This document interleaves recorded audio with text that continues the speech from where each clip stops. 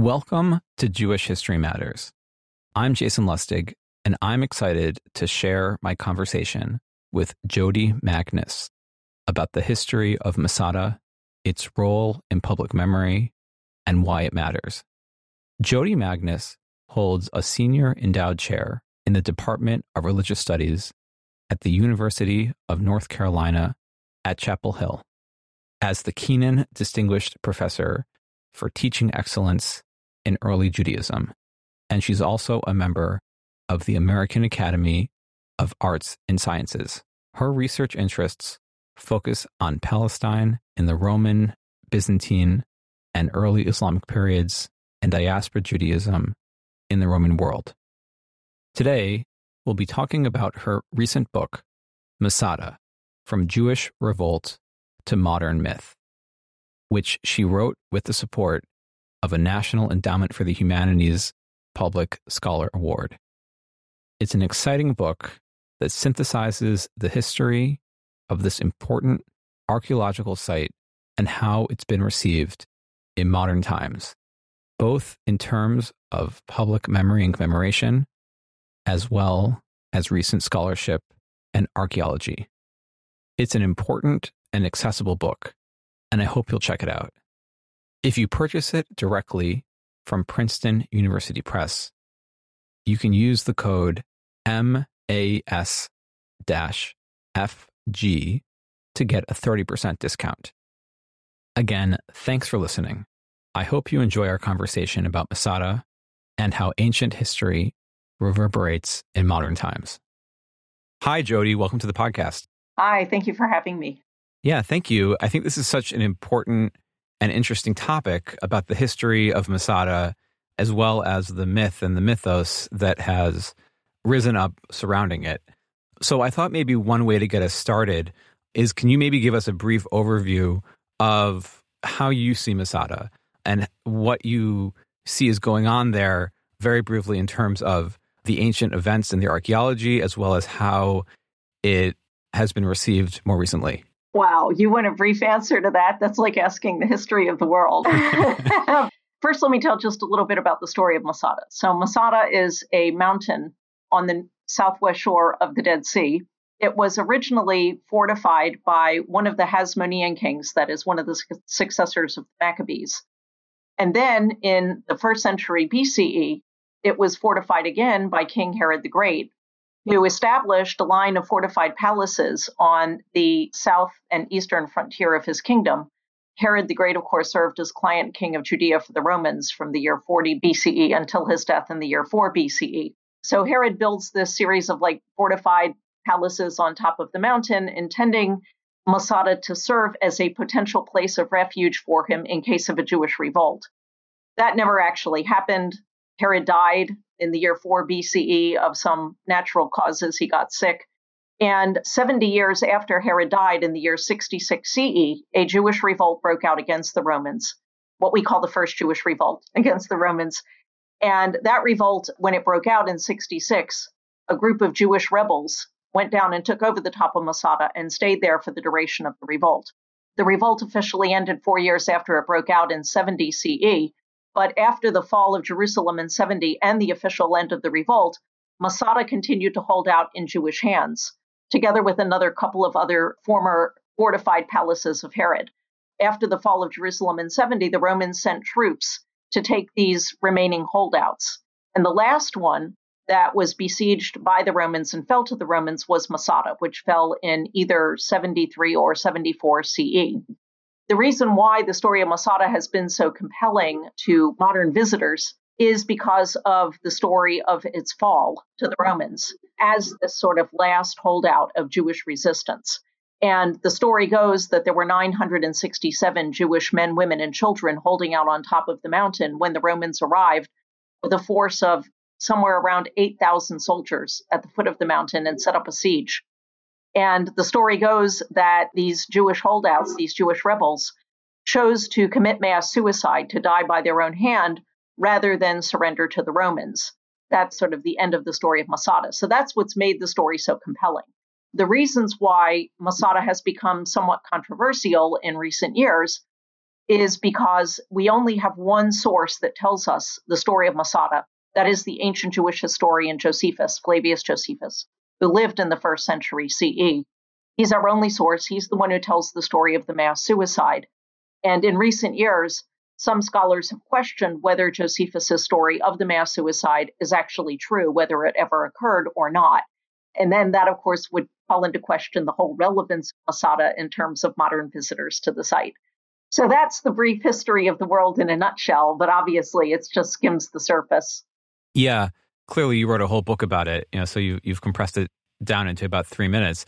When we think about Masada, though, it's an important archaeological site in and of itself, both because it tells us about the ancient Hasmonean kingdom and Herod and all of that, and then, of course, the events of the Jewish revolt in the 60s and 70s CE. But of course, it also has an important resonance in modern terms, in as much as it has become a site of pilgrimage. To use the language of Pierre Nora, it is a site or location of memory where people visit not just to learn about the past, but to gain a sense about themselves and about their own present. It's kind of interesting because Masada is, in fact, depending on who you follow, either the first or second most visited archaeological site in Israel. I don't know. Sometimes it's Caesarea, sometimes it's Masada. Herod built plenty of other fortified palaces, and yet Masada is the one that attracts so many visitors. And the reason is precisely because of this mass suicide story, which, when the State of Israel was established in the years leading up to the establishment of the State of Israel, became sort of an emblem or symbol of the modern State of Israel, where you have this, small band of Jewish rebels heroically holding out against the mighty Roman Empire. This actually goes back to already the 1930s, 1940s. So again, before the establishment of the State of Israel, when Jews began to sort of reestablish their connection to the land through hiking and, visiting sites around the country. And Masada became a big focus of that, thanks to the efforts of an archaeologist whose name was Shmaryahu Goodman, who probably a lot of your listeners aren't familiar with. But he was really the one who put Masada on the map in terms of having these youth groups climb up to the top of the site and visit it. This was long before it was excavated. And then what happened is that, of course, the State of Israel was established.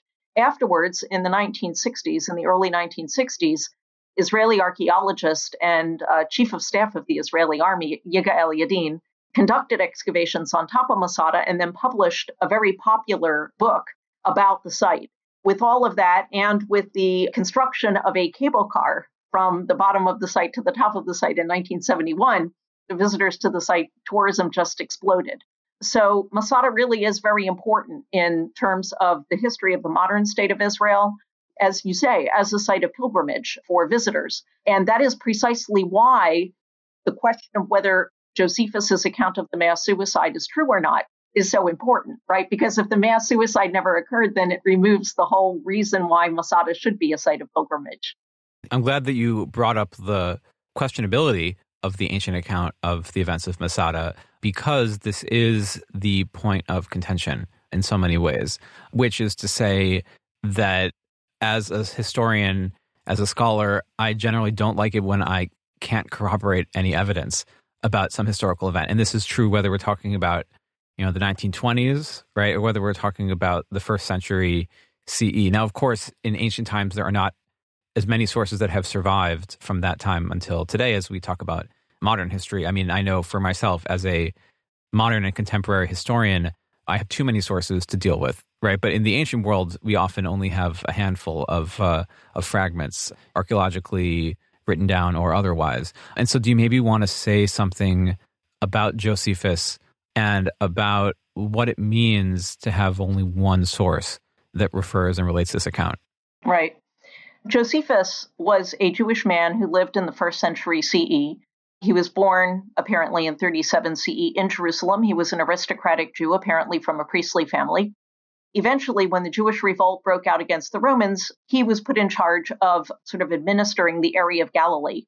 When the Romans sent troops to take Galilee, Josephus, whose name originally was Joseph, son of Mattathias, Josephus surrendered himself to the Romans and is considered, therefore, a traitor, kind of in later Jewish tradition, to the Jewish cause. And after the revolt ended and Jerusalem fell in 70, Josephus went to live in Rome, where he became a client of the imperial family, the family of the Roman Emperor Vespasian, and was commissioned by his Roman patrons to write a series of history books of the Jews. And we have these histories, they've survived. And the one that is relevant to Masada is a massive 7-book account of the Jewish War, which is called the Jewish War, which is about the first revolt. And Josephus chose to end his account, this massive account of the Jewish War, with the mass suicide at Masada. But as I said, he's the only ancient author we have who tells the story of the siege and fall of Masada, including the mass suicide. We don't actually have any other Roman sources that give a lot of information about the first revolt, although we do have sources. Tacitus, for example, describes the siege and fall of Jerusalem. So the question is, why is Josephus our only source? Is it that the story of, this sort of siege and mass suicide at Masada was something that the Roman authors, other Roman writers chose not to write about because the Romans didn't want other peoples living under their rule to get the same idea that they could revolt against Rome in the same way. So it was kind of a thing you didn't want, a lot of people to know about. Or, and I think this is more likely, is it just that it was such a minor episode in the view of the Romans that it wasn't worth writing about? And that's probably the case. In other words, what happens with Romans from the Roman point of view is the fall of Jerusalem in 70 and the destruction of the temple. That's the main event. And from the Roman point of view, taking these handful of fortresses that were still holding out after 70, that was really just little mopping up operations from the Roman point of view, and it wasn't something worth writing about. And that's probably why we don't have anything written in other Roman sources. Nevertheless, that still leaves Josephus as the only source on the mass suicide at Masada. We don't have any other external corroborating evidence, at least not from written sources. I want to talk a little bit more about Josephus and about the Roman and ancient Judean Palestinian context, which is to say that when we talk about Josephus, he's not writing for other Jews, really. In many ways, he is a client of the Roman imperial family. That's why he takes the name Flavius Josephus.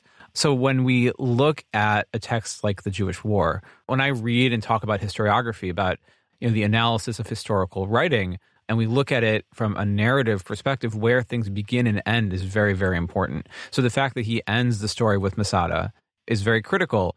And so to what extent is it possible, or might we say that Josephus is perhaps exaggerating what is taking place at Masada in an attempt to speak to his audience, who might be familiar with other kind of ancient historical accounts that embellish and create set pieces? Like I'm thinking about like the work of Thucydides and others who relate these kinds of speeches and debates and all these different things that didn't actually happen. They weren't there. There's no sources for it, but they're illustrating a broader point.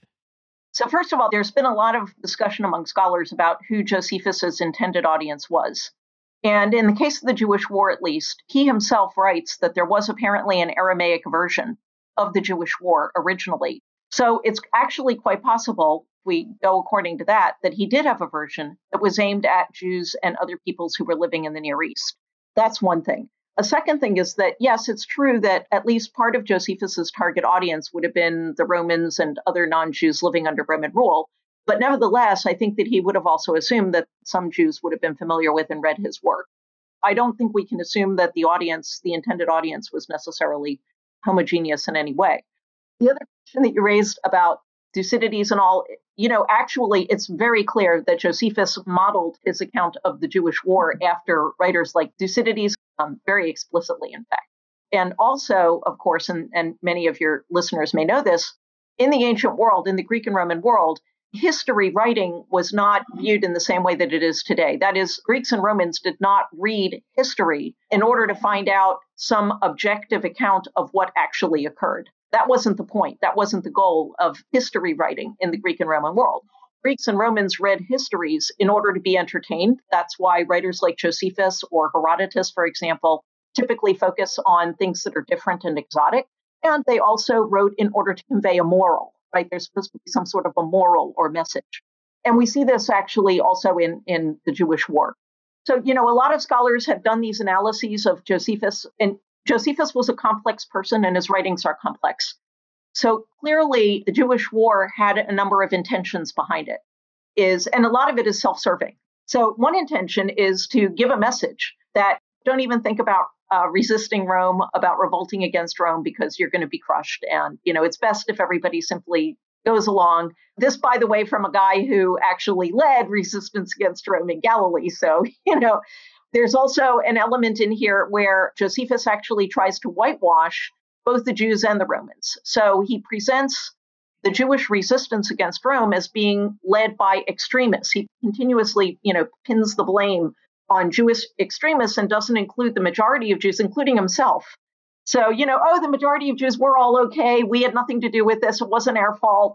This disaster wasn't our fault. We loved Rome all along. And he tries to present it in that way. He skews things. And he also whitewashes the Roman role, right? He tries to present Vespasian and Titus as perfect gentlemen who, tried to accommodate the Jews all along and prevent the destruction of the temple and all sorts of stuff like that. So there's all sorts of, different biases and agendas going on in what Josephus is doing here. And you can't just read it at face value. Now, that doesn't mean, by the way, that a lot or even most of what he's reporting didn't actually happen, but it's spin, right? It's ancient spin. So it's a matter of how he's presenting it. I think, Josephus is such an important historical figure. I myself am a little biased there as somebody who studies and focuses on the history of historiography, right? The history of how history is written. I know the extent to which Josephus was one of the ancient historians who people were reading into modern times in many ways. You look at some of the modern histories of the Jews written by a figure like Jacques Basnage, the 18th century Huguenot historian based in the Netherlands. They actually begin their stories after Josephus because they still see Josephus as a reliable source 1,800 years or 1,700 years after the fact, whatever the math is. Anyway, I think that it is significant that people are still relying on Josephus so much. Even people like Yigal Yadin, right, who you look at his sort of coffee table book on Masada, right, which is, of course, like one in a series of these kind of coffee table style books which were produced about the different archaeological sites in modern day Israel. There's also the one about Hatzor, and other sites as well. But you look at the one about Masada, it really relies so single-handedly almost on Josephus. You read through the book and he's quoting from Josephus constantly, almost kind of retelling the story, only illustrated now by archaeological evidence. What I'm interested in here is kind of the tension between the ancient account and the archaeological evidence, or to the extent to which it is verified or not, especially as somebody who's done extensive archaeological work at Masada. Do you maybe want to say something briefly about how we can connect the ancient accounts with what we're finding, on the ground? Sure. So if I can just start, though, from the standpoint of how modern scholars have interpreted Josephus, you have to realize is that when Yigal Yadin excavated Masada in the 1960s, scholarship in general tended to interpret Josephus in a much more literal way than scholars do now. And this is actually a trend that you see overall. For example, scholars since that time have become much more critical of the Bible as a source of historical information. So scholars in general have become more critical and more skeptical of using sources like Josephus or the Bible or whatever as sources of reliable or accurate historical information, to a point where I would say that the trend has now swung, or the pendulum has now swung in the completely opposite direction, with scholars who question whether we can get any historical information out of a source like Josephus. So I think that one of the things that's important to recognize when evaluating Josephus is that how we approach Josephus is actually a product of the environment, the larger scholarly environment that we live in. And it doesn't necessarily have anything to do with Josephus himself. It's our worldview, right, that is dictating how we are approaching Josephus as a source.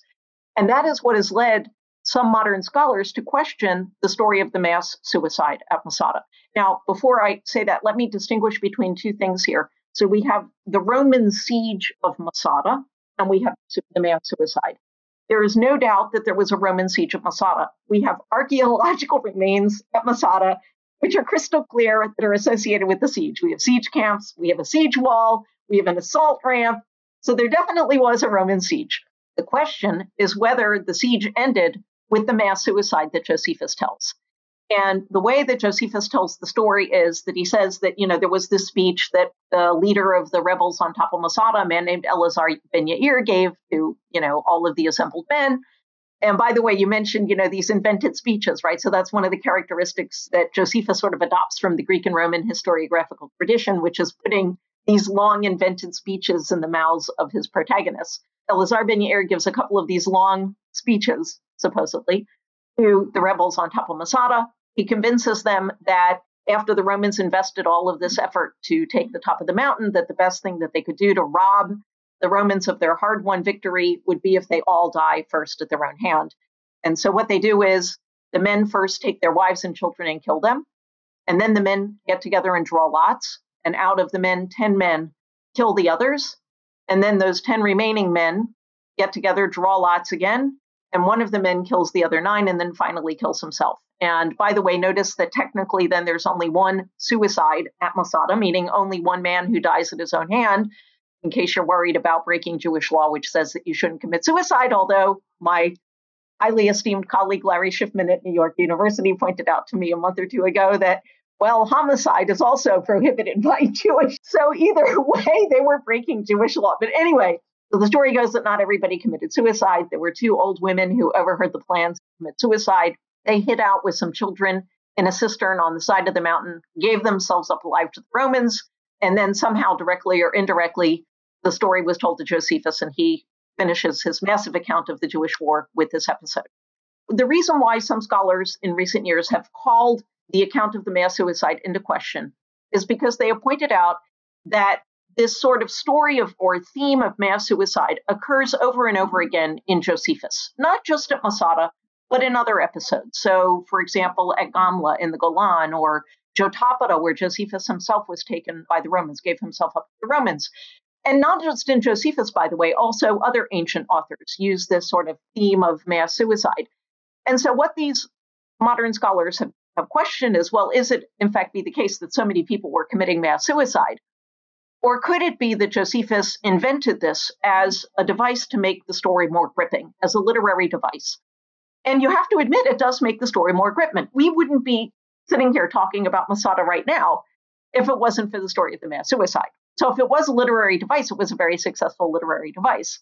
Now, some of your listeners or viewers might be wondering, well, wait a minute, wouldn't the Roman patrons of Josephus have objected to Josephus fabricating an ending to the story that elevated the Jews? That is, when you read the account of the mass suicide, the Jews look heroic and noble and preferring death at their own hand than giving themselves up alive or being taken by the Romans.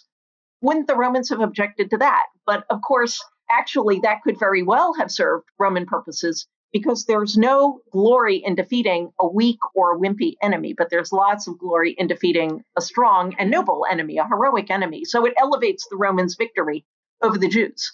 So then we get to the point of archaeology, right? So if you can't tell one way or the other from Josephus whether the mass suicide actually occurred, can we tell from archaeology? And people want to know, well, does archaeology provide this evidence? And the fact of the matter is that archaeology does not. And the reason is that archaeology is a science. And like all scientific disciplines, archaeology is equipped to answer certain kinds of questions, but not equipped to answer other kinds of questions. And this question of whether the mass suicide actually occurred or not is not a question that archaeology is equipped to answer. And I'm going to give you a couple of examples of why that is the case. First of all, and especially people who have visited Masada might be familiar with this, on the lowest terrace of the northern palace complex at Masada, Herod's northern palace complex, Yigael Yadin found the remains of 3 skeletons, a man, a woman, and child, which he interpreted as the remains of a Jewish rebel family. The question is, well, what happened to those 967 men, women, and children who supposedly committed mass suicide? Well, Yadin found those 3 skeletal remains. He found another group of somewhere between 5 to 25 skeletons in a cistern on the southeast side of the mountain. It's not clear if they were Jews or Romans or Byzantine monks or whatever, but anyway, but he didn't find any other skeletal remains in his excavations. So you might say, well, and Yadin expected, actually, you would have expected when Yadin excavated the top of the mountain that he would have found the remains of these 967 men, women, and children who committed mass suicide. How did Yadin explain this? Yadin, of course, was using Josephus in a very literal way, so he thought that the mass suicide had actually occurred. So Yadin's explanation was, well, Yeah, everybody committed mass suicide. When the Romans came up to the top of the mountain, they found all of these corpses lying around. And then what happened? After the fall of the mountain, the Romans left a garrison camped on top of the mountain for a couple of decades. So they wouldn't have left rotting corpses lying around. They would have cleared them away and either buried them or maybe burned them. Okay, so we don't have remains. Now let's imagine that there is no mass suicide, that the Jews put up a heroic resistance. Some of them are killed. Some of them are led away into captivity. Well, you have the same result. Any corpses that were left lying around at the end of that battle that would have occurred after the Romans got into the top of the mountain would have been cleared away. So let's take another example. Anybody who's visited the top of Masada surely was shown a room in the northern palace complex next to the large bathhouse where supposedly the lots were found. So in this room, Yadin found a group of inscribed potsherds, what are called ostrakhan. They all had names inscribed on them, and all the names are Hebrew names. And in fact, one of the names is Ben Yair. And Josephus says Elazar Ben Yair was the leader of the rebels on top of Masada. So Yadin interpreted this group of ostrakhan, inscribed potsherds, as the lots that were cast at the end of the fall of the mountain. What was the problem? The problem is that there were not 10 in the group, there were 12 ostrakhan in the group, 12 lots. So what do you do about that? So Yadin said, okay, well, the 11th one is Ben Yair. He's the leader of the rebels. He would have drawn, we can discount that too. That's how we got to 10. So eventually these ostraka were published by a different scholar in the Masada final reports. And this scholar was unable to conclude that they are in fact the lots. And the reason is we have inscribed potsherds with names that were found all over the site in different places and were clearly used for different purposes, such as meal ration tickets. So the scholar who published this group of quote unquote lots was unable to conclusively identify them as really lots or as ostraka that were used for some other purpose. So the point is that the archaeological evidence can be interpreted one way or the other as either supporting Josephus's account of the mass suicide or not, depending on how you interpret Josephus. So this is not a question that archaeology is equipped to give an unequivocal answer to. And that's why, by the way, in my book, I leave this open. I simply explain to readers, this is not something that archaeology can decide. And scholars themselves do not agree on the interpretation of Josephus's account. This is a really interesting insight into how we study the past, particularly the ancient past, where there are limited resources and limited capabilities. I mean, look, as a historian, I also am well aware of the limitations of knowing the past in general, right? We weren't there. Or if we were, you might remember it differently from how it actually was. So there are limits to what we can know about the past. It is inherently unknowable in and of itself because it is distant from ourselves. And this is especially true when we get further and further into the past, towards ancient times. But it's one thing for the two of us as scholars to say, okay, there are limits to what we can know about the past.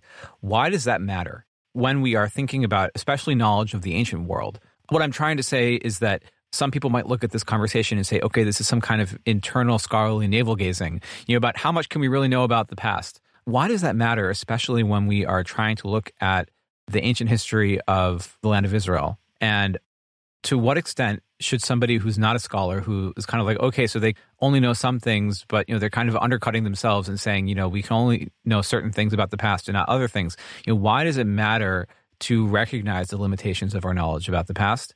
And especially when you say, like, okay, we can't know something about a specific individual or a specific historical event, right? Like, say, for example, we can't find a particular piece of historical evidence about Jesus or other ancient historical figures like Moses, of course, another even much more mythological figure, right? Masada is another great example where you have a specific historical event and you can't prove if it happened or if it didn't in the way that it's recounted. I mean, I see this even in modern times where my book on the history of archives, for instance, is something that I've been obviously working on now for many years. And when I started the project, I often will be like, okay, when was this archive founded? Where did the idea come from for creating such and such an archive or such and such a project? And you can't find it. Sometimes it's just not recorded. Okay, this person had a conversation with somebody in the hallway and they never wrote it down, right? So there are limits to what we can know about the past. But why do we care about that in a way that goes beyond sort of an internal scholarly debate about the limitations or epistemology knowledge about the past? I think there are in the world kind of two tracks.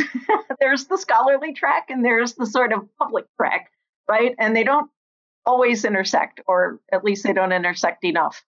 I think that in general, many members of the public don't realize what the limitations of our sources are, number one.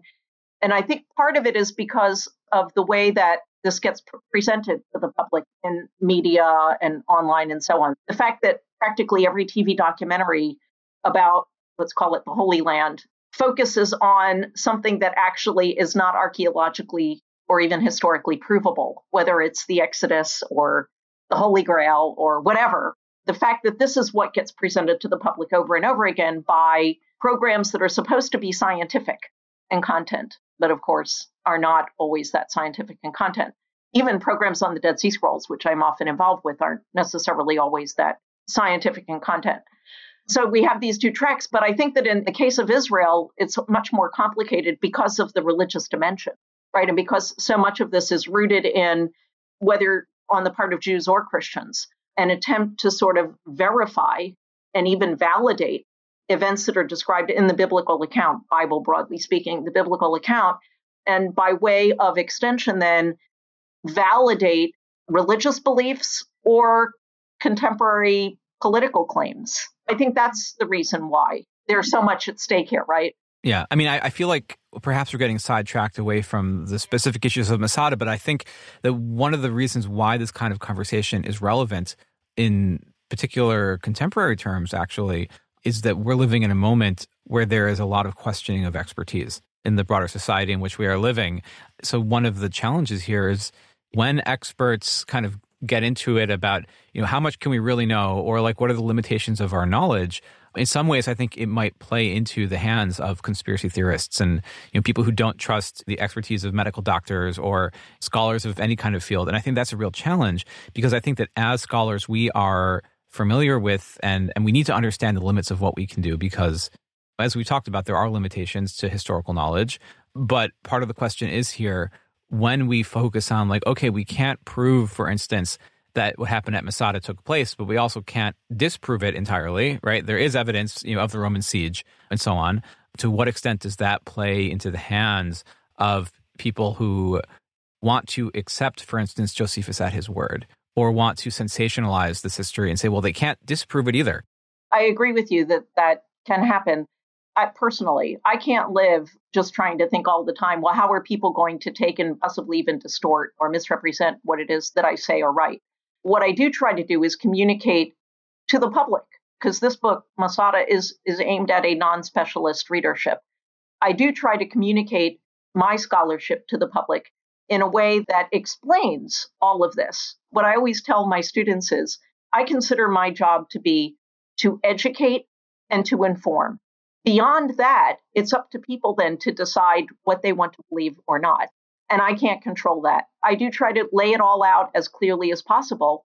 And then beyond that, there are things that you just can't control, right? So I do agree with you. I think that one of the big problems here is the whole point of a good, liberal arts undergraduate education is supposed to be in the United States, which is to teach people how to think critically. And thinking critically means that you have to understand how to evaluate your sources, to know where your information is coming from and how reliable your sources of information are. And that's as true of Josephus 2,000 years ago as it is of media today, right? Yeah, I think that's a great point. And I think it highlights one of the reasons why this is such an important issue, which is to say that I think that the history of Masada, the history of Josephus and other ancient accounts about the ancient world, let alone any other kind of historical analysis, it's a really good case study for people to think with and to think about this question of how can we be critical of the knowledge that we are receiving or that we have been told, and think through, to what extent can we trust the sources of our information in this particular moment, especially when there is so much misinformation or disinformation surrounding us about all sorts of different issues. I think it's a really useful case to show and highlight how received knowledge has power, and how when people take it uncritically or at face value, it can lead to all sorts of repercussions. When you think about the scholarship on Masada, right, and the archaeological findings which have taken place over the past 50 years or so, as you've mentioned, there has been a tremendous shift in how scholars approach Masada. So when you think about that shift, what do you think are the biggest components of that. You mentioned how people don't take Josephus at face value, right? When you look at the changing approaches to Masada, could you pinpoint a couple of points of the scholarship and in the findings that have contributed to that shift? What we can see in recent years among archaeologists are attempts by some archaeologists to interpret the evidence from Masada in a way that supports Josephus versus attempts by other archaeologists to interpret the evidence in a way that disproves Josephus. And this goes back to what I said before, that you can take the same archaeological evidence and interpret it in different ways, depending on what side you want to take. Right. Obviously, this book, as you said, is written towards a popular audience. You want people to learn about it. But you, of course, have also been doing your own research at Masada. So I don't know if you just want to say something briefly about what you have been doing and about how you see those kinds of archaeological investigations playing into this broader trend, which is, as you said, the more critical perspective on the events that took place there and as they've been recounted by Josephus and so on.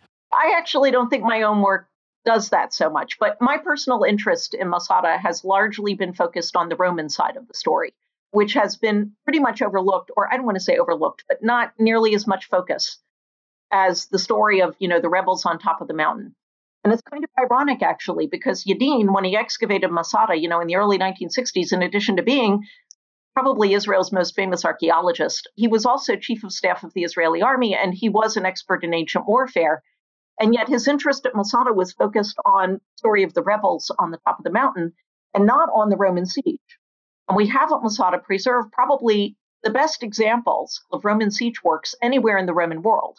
For one reason, because it's in the desert and it was never built over. And for another reason, because the Roman siege works at Masada are built of stone and not of perishable materials like sod or wood in other parts of the Roman Empire. When we go to Masada and we look at the evidence of the Roman siege works, we have an opportunity to learn a lot of information about how the Romans conducted a siege in the field. That's actually my own personal involvement in the story of Masada. I co-published the military equipment that Yadin found in his excavations on top of the mountain, and I co-directed excavations in 1995 in the Roman siege works at the base of the mountain. And we get a lot of really interesting information about the siege, because one of the things you have to realize, I'll just give you one example. The Romans had a force of somewhere around 8,000 soldiers at the base of the mountain. They were camped in 8 camps around the foot of the mountain, plus pack animals, plus slaves, plus camp hangers-on. So a huge number of people. They're out there. It was winter, spring, so it wasn't the summer. It was winter, spring of 72, 73, or 73, 74. But, the area around Masada is desolate. And they had to bring supplies in to feed and water these people and animals every day during the siege. The question of how did they supplying all of these forces at the base of the mountain? Another interesting thing, by the way, that a lot of people don't realize, many people, especially people who have visited Masada, have the mistaken impression that the siege lasted for 3 years because Jerusalem falls in 70 and Masada falls somewhere around 73. But in fact, the siege lasted somewhere between a maximum of, let's say, 6 months to a minimum of 7 weeks. So the siege itself probably was only about 2 months long in all, from beginning to end. And we can actually demonstrate that through an analysis of the siege works. The logistics on that have been analyzed by a scholar. And so there are all sorts of interesting aspects that we can learn through archaeology about the Roman side of the story at Masada that people generally don't focus on. And that's been my main focus. Yeah. So I think that this is fascinating, right? And we could have a whole episode or a whole conversation just about this question of which side of the story gets told. I want to come back to that in a second because I do think that one of the interesting things about Masada is about why it matters in the broadest context that we can imagine. And like you were saying, that this has to do with what it teaches us about the Roman world at large. What I want us to think about here for a second before that is about the popular perception of Masada. As we said before, this is a book written for a popular audience. Masada is a very important popular topic. In many ways, I think this is an issue that we've kind of had under the surface here throughout our entire conversation, the status of Masada in public culture, in Israel, in modern Jewish culture, etc. I guess as we think about the way in which Masada has been viewed by scholars, right? And this has both to do with the question of Josephus and whether or not the mass suicide took place, also about the focus on the Jews as opposed to the conquering Romans. There are all sorts of aspects here where there is perhaps a disconnect between what scholars have been doing over the past 50 years, changing scholarly consensus or scholarly findings in different directions. Do you maybe want to say something briefly about how we get from Josephus and the archaeology to the modern mythos surrounding Masada, and also to what extent there perhaps is a disconnect or a tension between the way that Masada is popularly understood and the scholarly consensus debate and conversation which is taking place not on public tour of Masada? Well, I guess actually it would depend on which tour guide you have, right?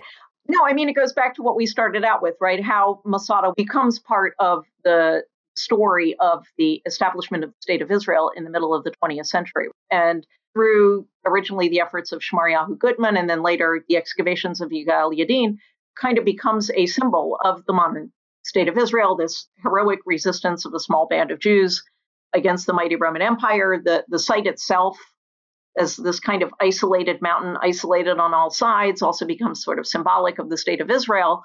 And all of this happening in an era when we're in a Zionist era, right? This is all part of the Zionist enterprise and the formation of a Zionist identity.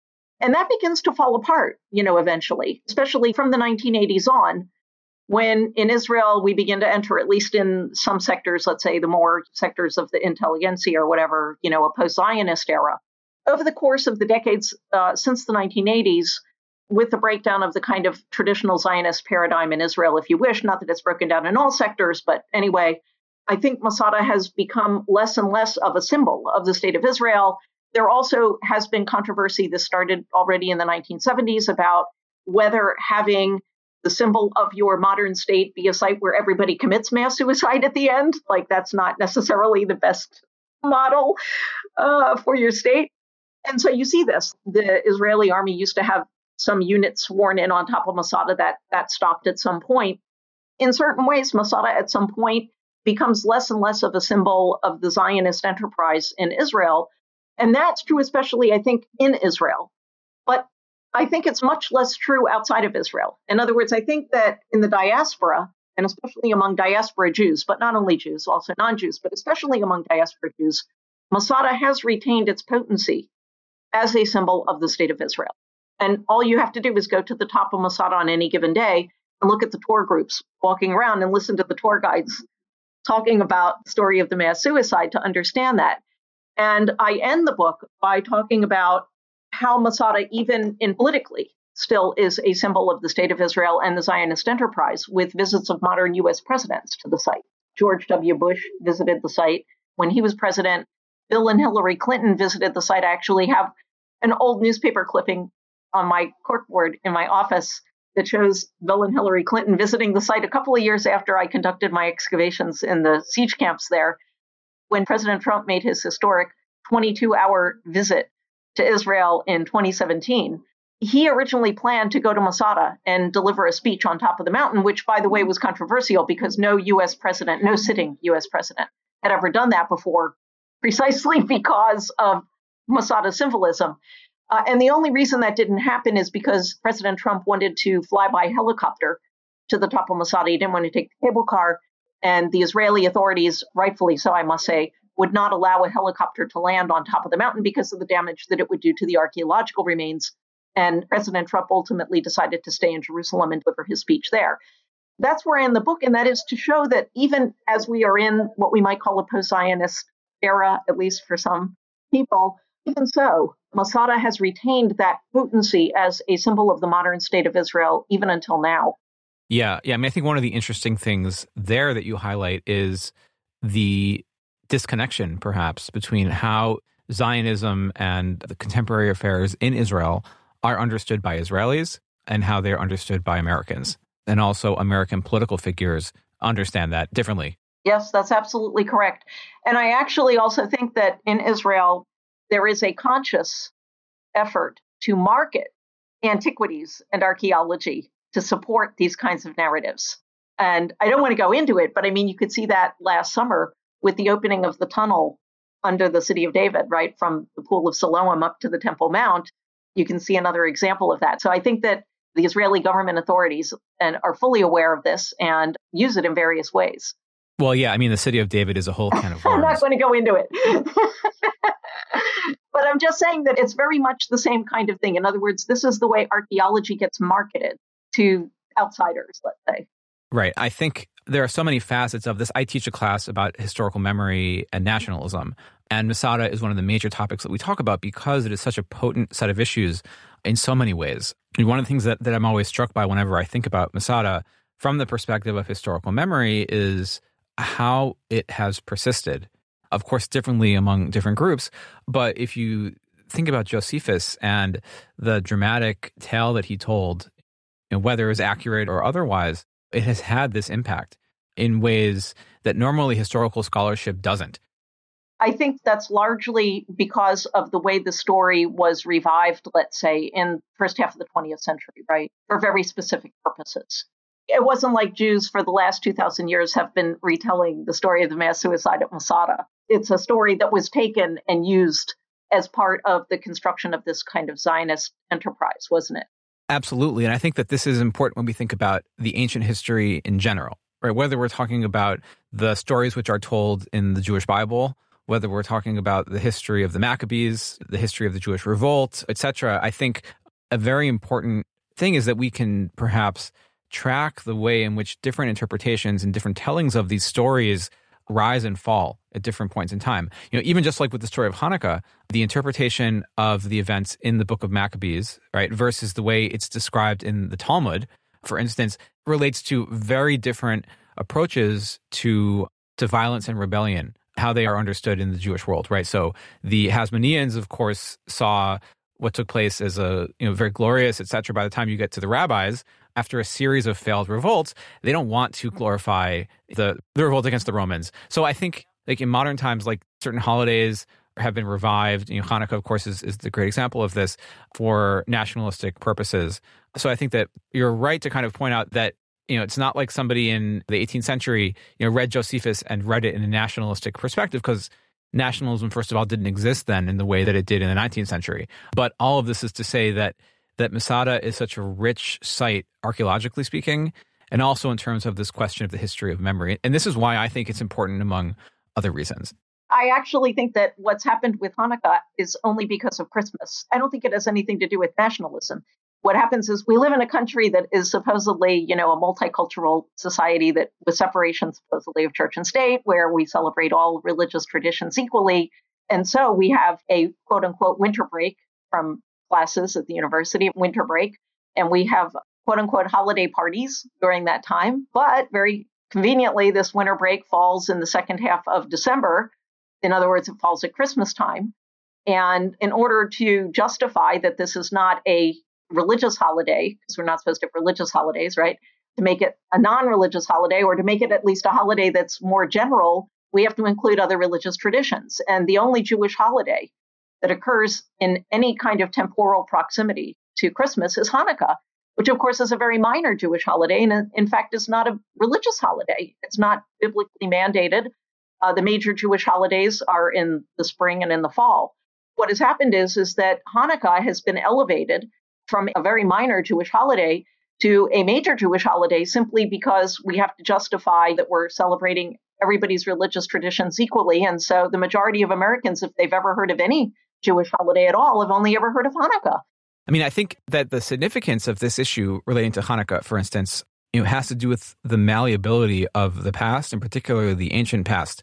And I don't know if you want to say more about that in a broader sense, which is to say that the past, of course, doesn't change. What happened has happened, but how people understand it and how people utilize the past changes over the course of time.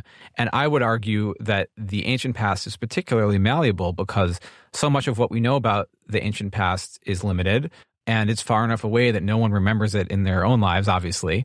When you think about Hanukkah, when you think about Masada, when you think about other instances of the use of the ancient past, I'm curious kind of your perspective on this as an archaeologist about the potency of the ancient past as a tool for the creation of modern rituals, of sites of pilgrimage, and informing the way that people think about their own lives, even though, of course, the history is ancient.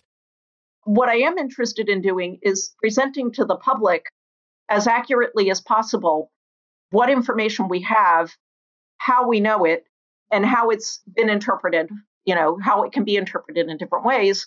And beyond that, people are free to believe or choose to believe whatever they want. So I'm not sure I can say more. That's why in my book, I left the question of whether the mass suicide occurred open, because we can't answer that. I've had people contact me and say, I'm very disappointed you didn't tell me whether the mass suicide occurred or not. I actually had one reviewer, a scholar, who criticized me in his review for not saying, and it's like, well, you kind of missed the point. The point is that this is not something that the evidence that we have can answer. Right. I mean, I think part of what I'm thinking about here is just not about Masada itself specifically, but just about the way in which the ancient past is utilized. I mean, as a modern historian, I see this all the time in terms of the history of nationalism, that various groups, of course, the Jews are not alone. In many ways, Jews were emulating other groups in their aspirations for nationalism, the creation of a state, etc.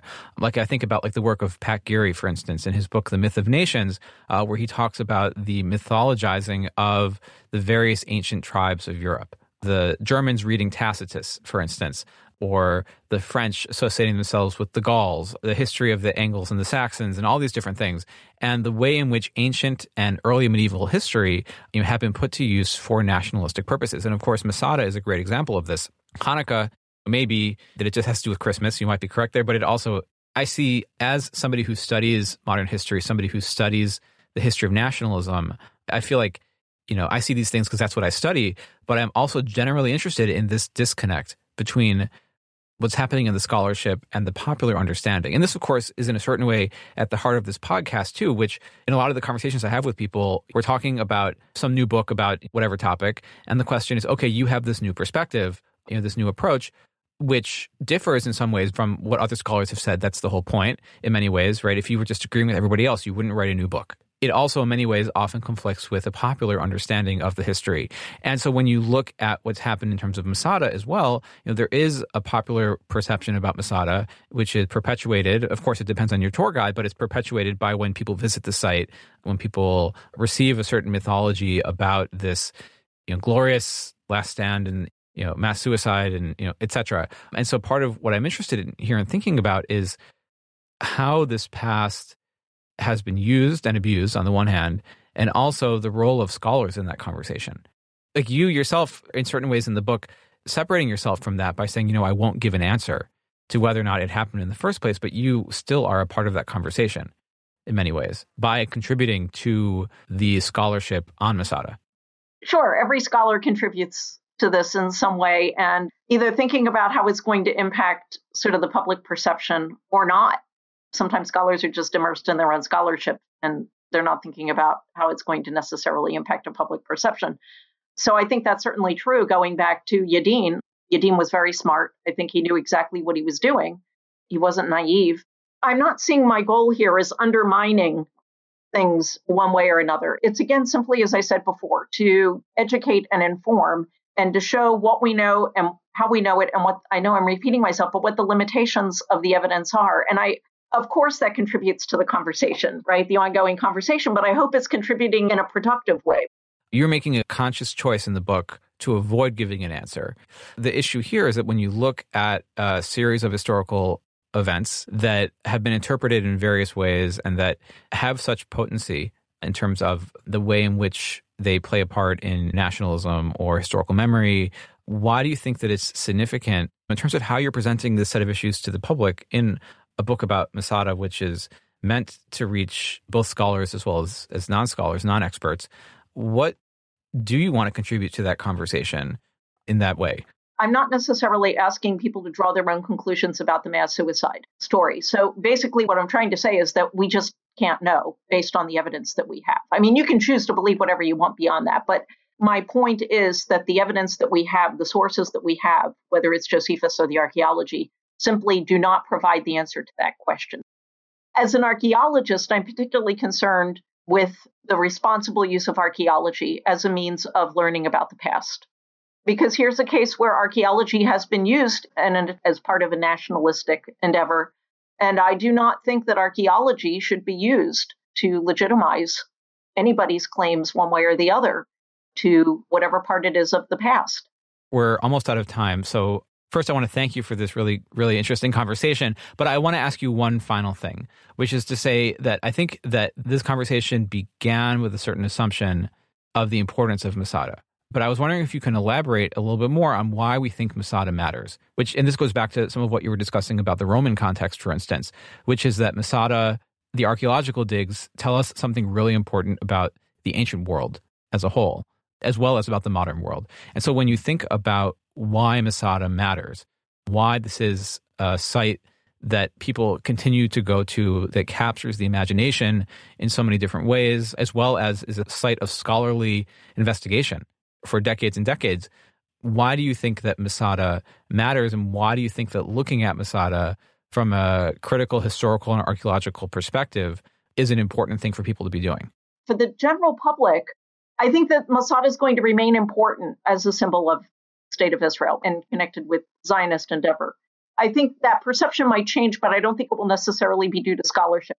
From the point of view of a scholar or an academic or an archaeologist, Masada is important because it can tell us a lot about things that we didn't know with regard to the Roman siege or the occupation by the Jewish rebels of the site at the time of the first revolt, a lot of interesting information about daily life, which is to say then that Masada will matter to somebody like me, not for the same reasons that it will matter to somebody who's, let's say, a member of the general public. And by the way, the same exact thing is true of the Dead Sea Scrolls, right? Most people have heard of the Dead Sea Scrolls, but they have no idea what they are, those people, or they have very little idea of what they are. The reason why the Dead Sea Scrolls would be important to, let's say, a member of the random general public would probably be different than the reasons why Dead Sea Scrolls in the site of Qumran would be important and interesting to me. And hopefully through writing and publishing books that are aimed at a general public, we can help bring the two sides a little closer together. But there are different perceptions from different sides. Well, thank you again so much for this conversation. Thank you. Thank you for inviting me. And thanks to you for listening in. I hope you enjoyed our conversation. If you're interested in purchasing the book, Masada, From Jewish Revolt to Modern Myth, I've shared a link to Princeton University Press in the show notes, and you can use the code MAS-FG for a discount. And I also hope that you'll share this episode with a friend. You can find it at jewishhistory.fm/Masada. You can also find Jewish History Matters on any podcast platform, including Apple Podcasts, Spotify, and elsewhere. Until next time, I'm Jason Lustig, and thanks for listening to Jewish History Matters.